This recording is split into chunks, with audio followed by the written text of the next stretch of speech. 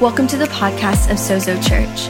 For more information about Sozo, please visit sozosmtx.com. It's good to be, isn't it? You know, I was coming back from a funeral on Wednesday of a good friend, longtime friend, had known for over 30 years. And the Lord just kind of dropped 4 phrases in my heart. And I really feel like it was to share today. The first one, if we can overhead it here, the first one is this: life is messy. Can I get an amen on that? Life is messy. But how many of you know that some of the best stuff, some of the greatest lessons you will learn in life will come through your messes? That's where God meets us. God meets us in the mess. And so stop judging yourself. Stop condemning yourself in your messiness. It's okay to be messy. It's not okay to stay messy, but it's okay. Because when we judge one another by snapshots, we really miss the essence of what God's doing in our lives, right? The second thing that kind of dropped in my mind, in my heart, is this: that we don't all start at the same place in life. Some of us have advantages that others do not have in this room, okay? We don't all start in the same place. I'm grateful that both my mom and dad were followers of Jesus. They gave me Jesus at a very, very early age. How many of you are first generation followers of Jesus? Can I see your hands? Okay. Wow. You know, some of you in here are probably 4th or 5th generation followers of Jesus. There's an advantage that comes along with that. So we don't all start at the same place. The third thing is this: it's really not how you start. It's how you finish. It's how you end. Okay? It's not how you start. So whatever mess you're in right now, just chill, just relax. It's going to be okay. Because it's how you end, it's how you finish. Here's the truth. The truth is, most of the fruit of your labor will not be known until after you're gone. You won't even see a lot of the fruit of your labor until after you're gone. You know, there are a lot of guys, if you go kind of to the Hall of Faith in Hebrews 11, there were a lot of guys and gals who had a promise from God that they never saw fulfilled in their lifetime. And today, we walk at a new level of faith because of the pioneering that they did. So, some of you are at a place where you'll never know fully the impact you've had in your life, but it's worth living, isn't it? And then the fourth thing that I think every one of us can apply is this: gratitude is the key to living life well. Gratitude is the key to living life well. Gratitude gives you God's perspective. Do you know what you want to know what's on God's mind? Do you want to know what God's thinking? Gratitude will get there. Gratitude will release joy in your life. Did you know that gratitude precedes miracles? Gratitude precedes the raising of the dead in Scripture. It really does. Gratitude precedes healing in Scripture. I'm going to get ahead of myself here. When I was 24 years old, my wife and I, Lisa and I, and our little baby, Ryan, moved from Austin to Gonzales, Texas. And Lisa's a city girl. She'd not really lived in the country before, but it was a fun experience. And when I was the youth pastor at the First Baptist Church. And so I had a youth room. It was on the 2nd story of the complex of buildings we had there.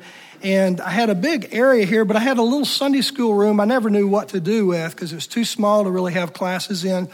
But I knew it had purpose. And one day I felt like the Lord said, turn that into a prayer room.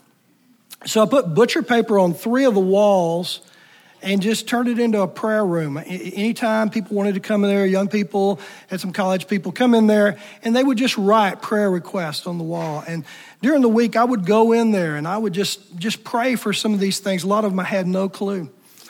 But right in the very center of the butcher paper, and it was circled, it kind of looked like a target, like right in the middle of it all, it was circled in big, broad magic marker. It said, Norman needs to know Jesus. That's all it said. Norman needs to know Jesus. I didn't know who Norman was, didn't have a clue. And so I began to hear stories about Norman. About a year later, I met Norman. Norman was 19 years old when I met him, and his reputation had preceded him. Some people had told me Norman is brilliant. Norman is kind. Some people said Norman is an outlaw. And Norman has done some stuff that's just terrible. Can I tell you, all of it was true. Can I tell you, all of it is true about you and I, right? You know why? Because life is messy. It's messy. I won't ask for you to raise your hand because every one of us would have our hands up. Have you done something that you're ashamed of? You done something you really regret. You said, man, can I have a mulligan? I'd like a do-over on that one. You know, that was just a bad choice. Bad choice. Don't share with your neighbor, but later you can. Are you glad you're redeemed? Are you glad for Jesus? Are you glad for freedom? So I met Norman, and Norman was everything and more. Very bright guy. And so we began to talk, we began to get to know each other, and we became very good friends in the process. And so Norman I remember the first word I gave Norman. The Lord just, I'm just a young Baptist youth pastor, and the Lord gives me a word for this guy. That makes counseling go a lot better, by the way, you know? And so I looked at him and I said, you're a Renaissance man. And he looked at me and goes, who told you that? I said, what do you mean? He said, who told you that? I said, nobody did. I feel like the Lord said to tell you, you're a Renaissance man. And he said, my friend Charles and I were just talking about that. We've been having conversations. Our goal in life is to be Renaissance men. How many of you know whenever you give a word like that, how many of you use the word Renaissance very often? You know, other than Hugh Bromley. Renaissance is not a word that comes to my mind very often. So I know whenever I get the word Renaissance, it's probably God. Wasn't even sure what it meant when I gave it, but I know now. And so we began to talk, and Norman and I became friends. And so Norman had gotten kicked out of catechism when he was 12 years old. He'd vandalized some stuff, and he'd just done some bad stuff. In fact, he was actually on his way to jail when I met him. And so he was desperate. He was hungry. He was teachable. And so we began to hang out together, and he said, I've never been to a non-Catholic church before. He said, I'd like to go to church with you. I said, okay. And so I was the youth pastor, and at the end of the service, I would stand on my place at the end of the aisle, and the pastor and people would respond or not. And every Sunday, Norman would come forward. And the pastor would ask me afterwards, hey, so did Norman get saved today? I said, no, not yet. He said, why does he keep coming forward? I said, every week. You'll say something that stirs a question in him, or he doesn't understand what you said, and he just comes and he asks me questions. Hey, what do you think? And I'm saying, Norman, this is not a time just to have, chit chat. So we'll talk later on that. But he's a bright guy, and so he would constantly do this deal. One day he calls me up. It's about 2 a.m, and he says, I'm having really bad thoughts. And I said, okay. He said, would you pray for me? So, it's 2 a.m. By then I have 3 little babies, and we're up all night feeding babies, and I want my sleep. And so I pray a quick prayer. I couldn't tell you what I prayed. The next morning I get up and I go to the office there at the church. And when I get to the office, to my office, Norman is sitting at my desk in my chair. Somehow he has gotten into the church. I did not ask how he got in. But and so he's sitting in my chair, and I said, dude, you're sitting in my chair. What's going on? He goes, it happened. I said, what happened? He said, it happened last night. I said, what are you talking about? He said, well, last night, what you don't know is when I called you and asked you to pray for me that I was thinking bad thoughts, I had a gun to my head. He said, my little brother was sitting there watching me. And I told him, I said, if this doesn't work, if I don't encounter God, this is going to be the end of it. And he said, God came, God met me. He said, I got born again last night. How many of you ever prayed a really crappy prayer and somebody got born again? Yeah? That speaks a whole lot to how much God loves us, and he's in on this deal, and he was after him. He just needed somebody to agree with him, you know? In the next 6 months, everybody in his family came to Christ. It was incredible. I mean, we were just seeing one family member after another coming to Christ, except for his mom. His mom's name is Hope, and Esperanza, isn't that a beautiful name? Hope. And I knew that was her destiny. I knew that was her purpose. You know how you meet some people and you go, that person's name says it all. They're to be a hope giver. And Hope was a beautiful lady. She was funny. She was lively. But her alcoholism and her promiscuity and her lifestyle had really begun to take its toll on her life. I met her. She was about 47 years old. And so began to build a relationship with her and would come over and eat her arroz con pollo, and it was a wonderful family. I mean, just a great Hispanic family. We just had such a good time. And every one of the children would say, please pray for Mama, please pray for Mama. And I loved the Mama. One night, about 3 in the morning, I guess it was, Norman calls me and says, hey, my mom's not doing well. She's having an episode. It's okay. He said, would you come and pray for her? This is Saturday night, right? I've got church in just a few hours. And I said, and I have little babies. And I said, yeah, I'll come. And I did. And that night was one of the most incredible nights of my life because Hope Garcia gave her life to Jesus that night. And she was having an episode, but at the hands of all of her children, none of them over 6 months in the Lord prayed for their mama, saw her free, and come to the Lord Jesus. Now, Hope, in the next years, we built relationship. 2 years later, I was gone. I moved away, had moved to Austin. Norman, who, when I first met him, was on his way to jail, was now at Howard Payne University studying. And so I kept up with the family some, but I'd moved. Now, fast forward 32 years. I've not seen many of the family for 32 years.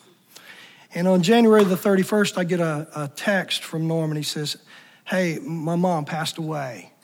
Would you be available to do her funeral? And I thought, wow, 32 years. That's a long time. I maybe seen her, a couple, 3 times in between. And so I'm with the family, and we're catching up, right? We're telling stories, we're remembering. And so they're telling me some stories about her life and what had transpired in her in that time. And it was so interesting because Hope was saved at 47, and she died at 79. So she had 47 years of living a really messy life. But she had 32 years of living with Jesus. And so by the time the funeral came, it was, a couple hundred people had packed this funeral home out. And so you had those who knew her on this side of the cross, the Hope that knew Jesus, and those who knew the 47 years of hope preceding that. And so the conversations were really rich. They were really rich. But how about you? You've got those two sides of your life too. Life is really messy, and we don't all start at the same place, but it's not where you start, it's how you finish. And so Hope she only had a 6th or 7th grade education. And in that time between, she had gotten her GED, and at the age of 56 had gone to Howard Payne University to get her degree. At the age of 60, she got her degree. And every one of her family members got their degree. I mean, none of them had their degree. She was a real matriarch. She was a person. She was a real mom. I asked several people. I said, if you could describe Hope in a couple words, what would you say? What would be some words? And here's some. The number one was obviously hope. She was the most hopeful person I'd ever met. Cook, laughter, encourager, mother, protector, courage. Those were the kind of words. But the two after hope that got the most answers were she was a joyful person and she had so much gratitude. Her heart, she was so grateful for everything. Hope, all that she had gone through, she was still always incredibly grateful. She was grateful for the little things. I talked to her brother in a very extended, the funeral started at 9:00 with a viewing. And I mean, it's 5:00 and it's still going on in the reception. It's just crazy, but it's fun. And you're listening to people just share the most minute details of things that impacted them. How many know it's usually the little things that really impact things? But the thing I kept hearing over and over and over, she was a generous, grateful person. She just loved people well, and she was incredibly grateful with little or with a lot. She was just grateful. She was the same person even before, than after. And so I think, a quote from Albert Schweitzer, he said, the greatest thing is to give thanks for everything. He who has learned this knows what it means to live. He has penetrated the whole mystery of life, giving thanks for everything. You know, and this is a quote, I'm not sure who it's from, but I like it. It says, deep joy is found at the table of thanksgiving. Do you want to be a joyful person? Learn how to enter his gates with thanksgiving in your heart, to his courts with praise. Learn to be glad-hearted. Learn to be a person who really has the perspective of God. You know, in the very beginning, Satan wanted more. Do you have any idea the place from which Satan fell in heaven? But he wanted more. He wanted more glory. And so, in essence, Satan, Lucifer, the devil, was an ingrate. Can I tell you that Satan's sin became the first sin of all humanity? We became ingrates. We became ungrateful for who we are and how God created us and all that he's given us. Adam and Eve were simply and painfully ungrateful for all that God had given them. You know, isn't ungratefulness really the catalyst of all of my sins? All of your sins? You think about that. Because if we're not aligned with God, if we don't see things from God's perspective, if we don't have the heart of God, what will happen is we'll become dissatisfied with our life. We'll become ungrateful for the things that God has given us. We'll become ungrateful for what he has done for us. We won't even know what the story is because our eyes become blinded. You know, the story is this. The devil in Genesis 3:15 says that, or 3:5 says, in the day that you eat of the tree of the knowledge of good and evil, your eyes will be opened. Now, there's some truth to that, but there's a lie. There's a hook in the very core of that thing. In the beginning, our eyes were already open.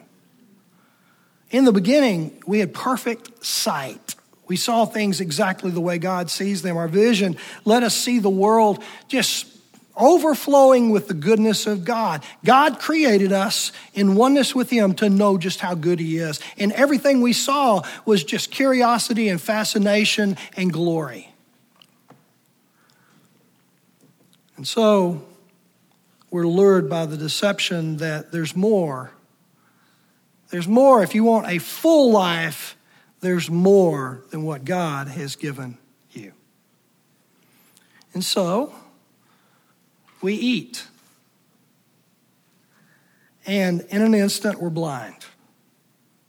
In an instant, we no longer see God as one that we can trust. In an instant, we no longer see that God is good. You know, even from our youngest of age, trauma can do that to you. You have a traumatic experience in your life, and all of a sudden you're blind to the goodness of God. All of a sudden your eyes are so much on that injustice, that thing that happened that you can't understand, you can't explain, you can't make sense of, that you become blind to the goodness of God. And so we eat, and in an instant we see. But now we see through the devil's lens. Now, when we look at our world, well, just turn on the news. We see lack, we see loss, we see scarcity, we see fear. We see all of those things. But guess whose lens we're looking through? We're not looking through the eyes of God. We're looking through the eyes of the devil. Fast forward. Jesus has come. He's lived his life. And the scripture says, on the night when Jesus was betrayed, something was about to be restored for good. A change would happen that would make everything right again. He says, on that night he was betrayed, Jesus took bread and he gave thanks. He broke it and he gave it to his disciples. In the Greek, for he gave thanks, is the word Eucharisteo. It's the word Eucharist comes from, the Thanksgiving, the great Thanksgiving. If you're from Catholic background, you'll understand that word, the Eucharist. When you come to Holy Communion, it's a great Thanksgiving. It's a cup of thanksgiving. It's a table of thanksgiving. At the very center is gratitude and thanksgiving. At the very center of self-centered life, of life apart from God, is ingratitude. In essence, when we come to the table of the Lord, and we're not coming to the table of the Lord today, but somehow I want to talk about the table of the Lord today, it's a visual picture to remind us of restoration to thanksgiving and gratitude again. See, the thing about Hope is that her eyes were so focused on the goodness of God that thanksgiving just flowed out of her. It wasn't something that was forced or coerced. It was something that was real. It was something that's tangible. And can I tell you, every one of us has been planted with an incorruptible seed of the living Word of God. And it's at that point of thanksgiving that things are released. Joy explodes from within us. The word Eucharisteo, the root word of that is charis, or grace. A derivative or part of that word is chara, which means joy. So you've got thanksgiving, grace, and joy all working together in this meal that Jesus is saying, thank you. It's the full of life that's always been joy. Jesus said this in John 15:11. I have told you to remain in my love so that my joy, my chara, may be in you and that your joy, chara, may be full or complete. You want the full life? You want the complete life? Jesus is saying it's a life of thanksgiving. And thanksgiving gives way to joy. Give thanks to the Lord for he's good. His love endures forever. I will enter his gates with thanksgiving in my heart. I will enter his courts with praise. It's a life that is focused again on what matters. So the Eucharist is central as a symbol of Christianity. Thanksgiving.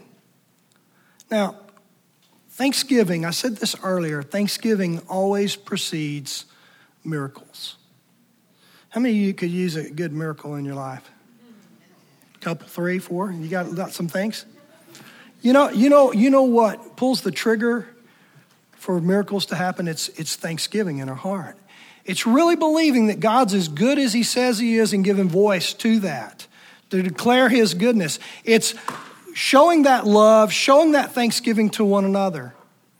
I mean, there are some of you, have you ever gotten recently gotten a word of gratitude, encouragement, thanksgiving from somebody, and it literally changed everything in your day? Okay? There's something about that kind of power of gratitude to say, I am so grateful for your investment in my life. I'm so grateful for who you are in my life. I'm so grateful for you just showing up, being there. Whatever that looks like, you fill in the blank. But Jesus talks a little bit about Thanksgiving preceding miracles. He takes the bread and he gives thanks on that day before he will go to the cross. And the miracle of Jesus enduring the cross for the joy set before him. Did you ever see that in there? That he is thanking the Father for the joy that's about to come the next day as he is hanging on an old wooden cross on our behalf. Who's the joy set before him? It's us. There's a whole lot more to that, but at the end game is he loves us that much. He's for us that much. How about when Jesus is standing outside of Lazarus' tomb? One of his very best friends, been dead for 4 days.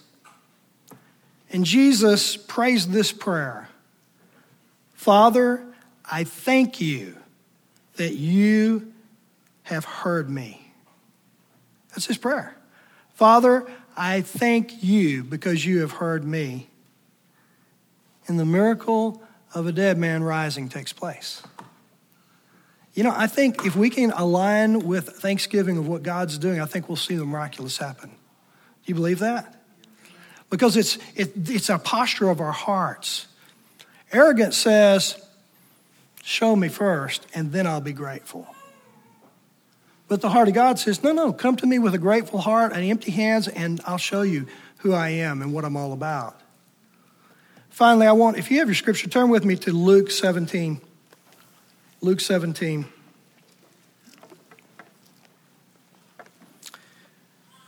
It's a familiar scripture. Jesus is on his way to Jerusalem, and he's traveling along, it says, between Samaria and Galilee. And he comes across 10 lepers who meet him, and they cry out, Jesus, Master, have pity on us. And so Jesus just looks at him. He says, go show yourselves to the priest. And as they went, they were healed. They were cleansed.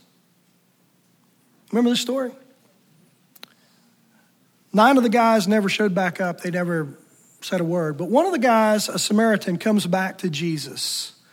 And we pick it up in verse 16 or verse 15. It says, one of them, when he saw he was healed, everybody say healed. He was healed. He came back praising God in a loud voice, and he threw himself at Jesus' feet and he thanked him. He was a Samaritan. And Jesus asked him, we're not all 10 cleansed. Because Jesus hadn't gone to the priest. He said, oh yeah, we were, where are the other 9? Has no one returned to give praise to God for this, except for this foreigner? Then he said to him, rise and go. Your faith has made you well. How many are pretty familiar with that story? How many of you are confused about the last phrase in there? He says, rise and go, your faith has made you well. Didn't he say they were already healed? They went to the priest and they were all 10 of them were healed. Am I the only one who reads this and kind of go, what's going on there? Yeah. You know that word right there, that he uses for made you well. I don't know what your translations say. You know what that word is there? It's sozo. It's sozo. Your faith has made you saved. Your faith has made you whole. What's he saying there?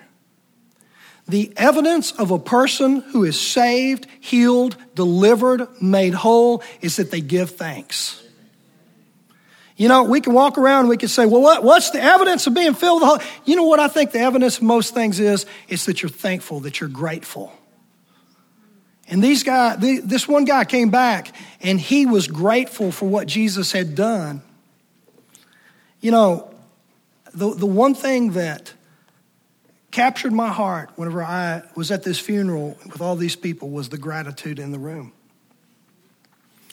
And I want to tell you, I think one of the things that is going to be a power pack, an energizer for Sozo, is going to be our gratitude.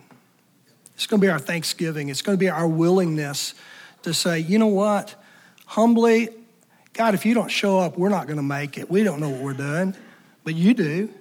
And we're so grateful. And to live at a place of gratitude for each individual. I was just thanking God. I was just looking down the aisles and thanking God for people during the worship. Just so grateful. You know, a lot of times we I don't know why, but we reserve our gratitude for one another. And I think I think it is imperative that if you want to live vulnerably, if you want to see things opened up, if you want to see people free, we've got to live at that level of transparency of just saying, I'm so grateful for you. My life is so enriched by you. You know, I'm not the person, I couldn't be the person I am without you. I was at this reception thing and I looked at my wife, I said, I gotta go. And they were still going strong. And as I was walking out the door, a little lady stands up and she says, and this man right here who's walking out, right, and I go, okay, so, you know, we're gonna get good. And so I stopped and she said, God sent this man to Gonzales, Texas for such a time as this. Whew, I thought, man, I just showed up. That's about all I did. I didn't know what I was doing. I just showed up. But I looked at the gratitude in the hearts of people who didn't even know me in that room, that hope is now with Jesus. And I saw all the hope that she had given. And one of the guys said, this is your family tree, Steve. And I went, whoa. Guys, can I tell you what? Your life of gratitude is creating a family tree. And I want to tell you, God is wanting to explode stuff here in Sozo, but I believe it really begins in a place of gratitude, because from that flows joy, from that flows the miraculous. I'm going to ask the team if you guys would come back up.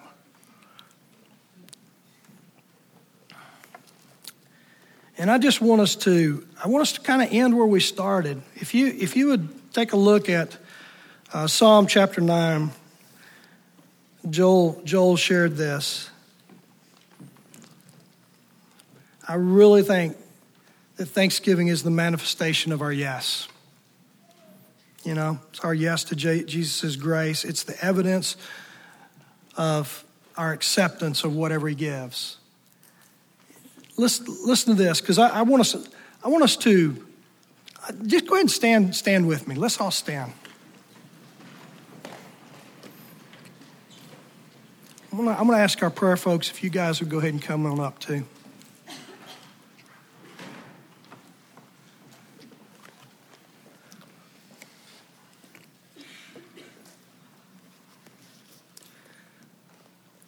Psalm 9, verse 1 says this. It says, I will give thanks to you, Lord, with all my heart. Let's say it together. I will give thanks to you, O Lord, with all my heart. I will tell of your wonderful deeds. I will tell of your wonderful deeds. I will be glad and rejoice in you. I will sing the praises of your name. For you're the Most High. There's none like you. There never will be anyone like you. I owe you my very life. I give you my very life. And as we're worshiping here, I want to just ask you, if there's somebody here that you just need to go to and say, I'm so grateful for you. I don't know that I've ever told you how grateful I am for you and your investment in my life. And I'm going to do my best to pay it forward. For all of us, we just need to do that this way as well. Maybe you're here today and your life's a mess. Can I say it's okay? It really is okay, because as long as you're asking God in the middle of the mess, God, what in the world are you doing? And I trust you with me. Some of you are here and you have regrets and comparisons. Can I say one thing about comparison? Stop it. Just quit it. Don't do it. It's competition. Stop it. Let go of it. It'll kill you. And we don't all start at the same place anyway, right?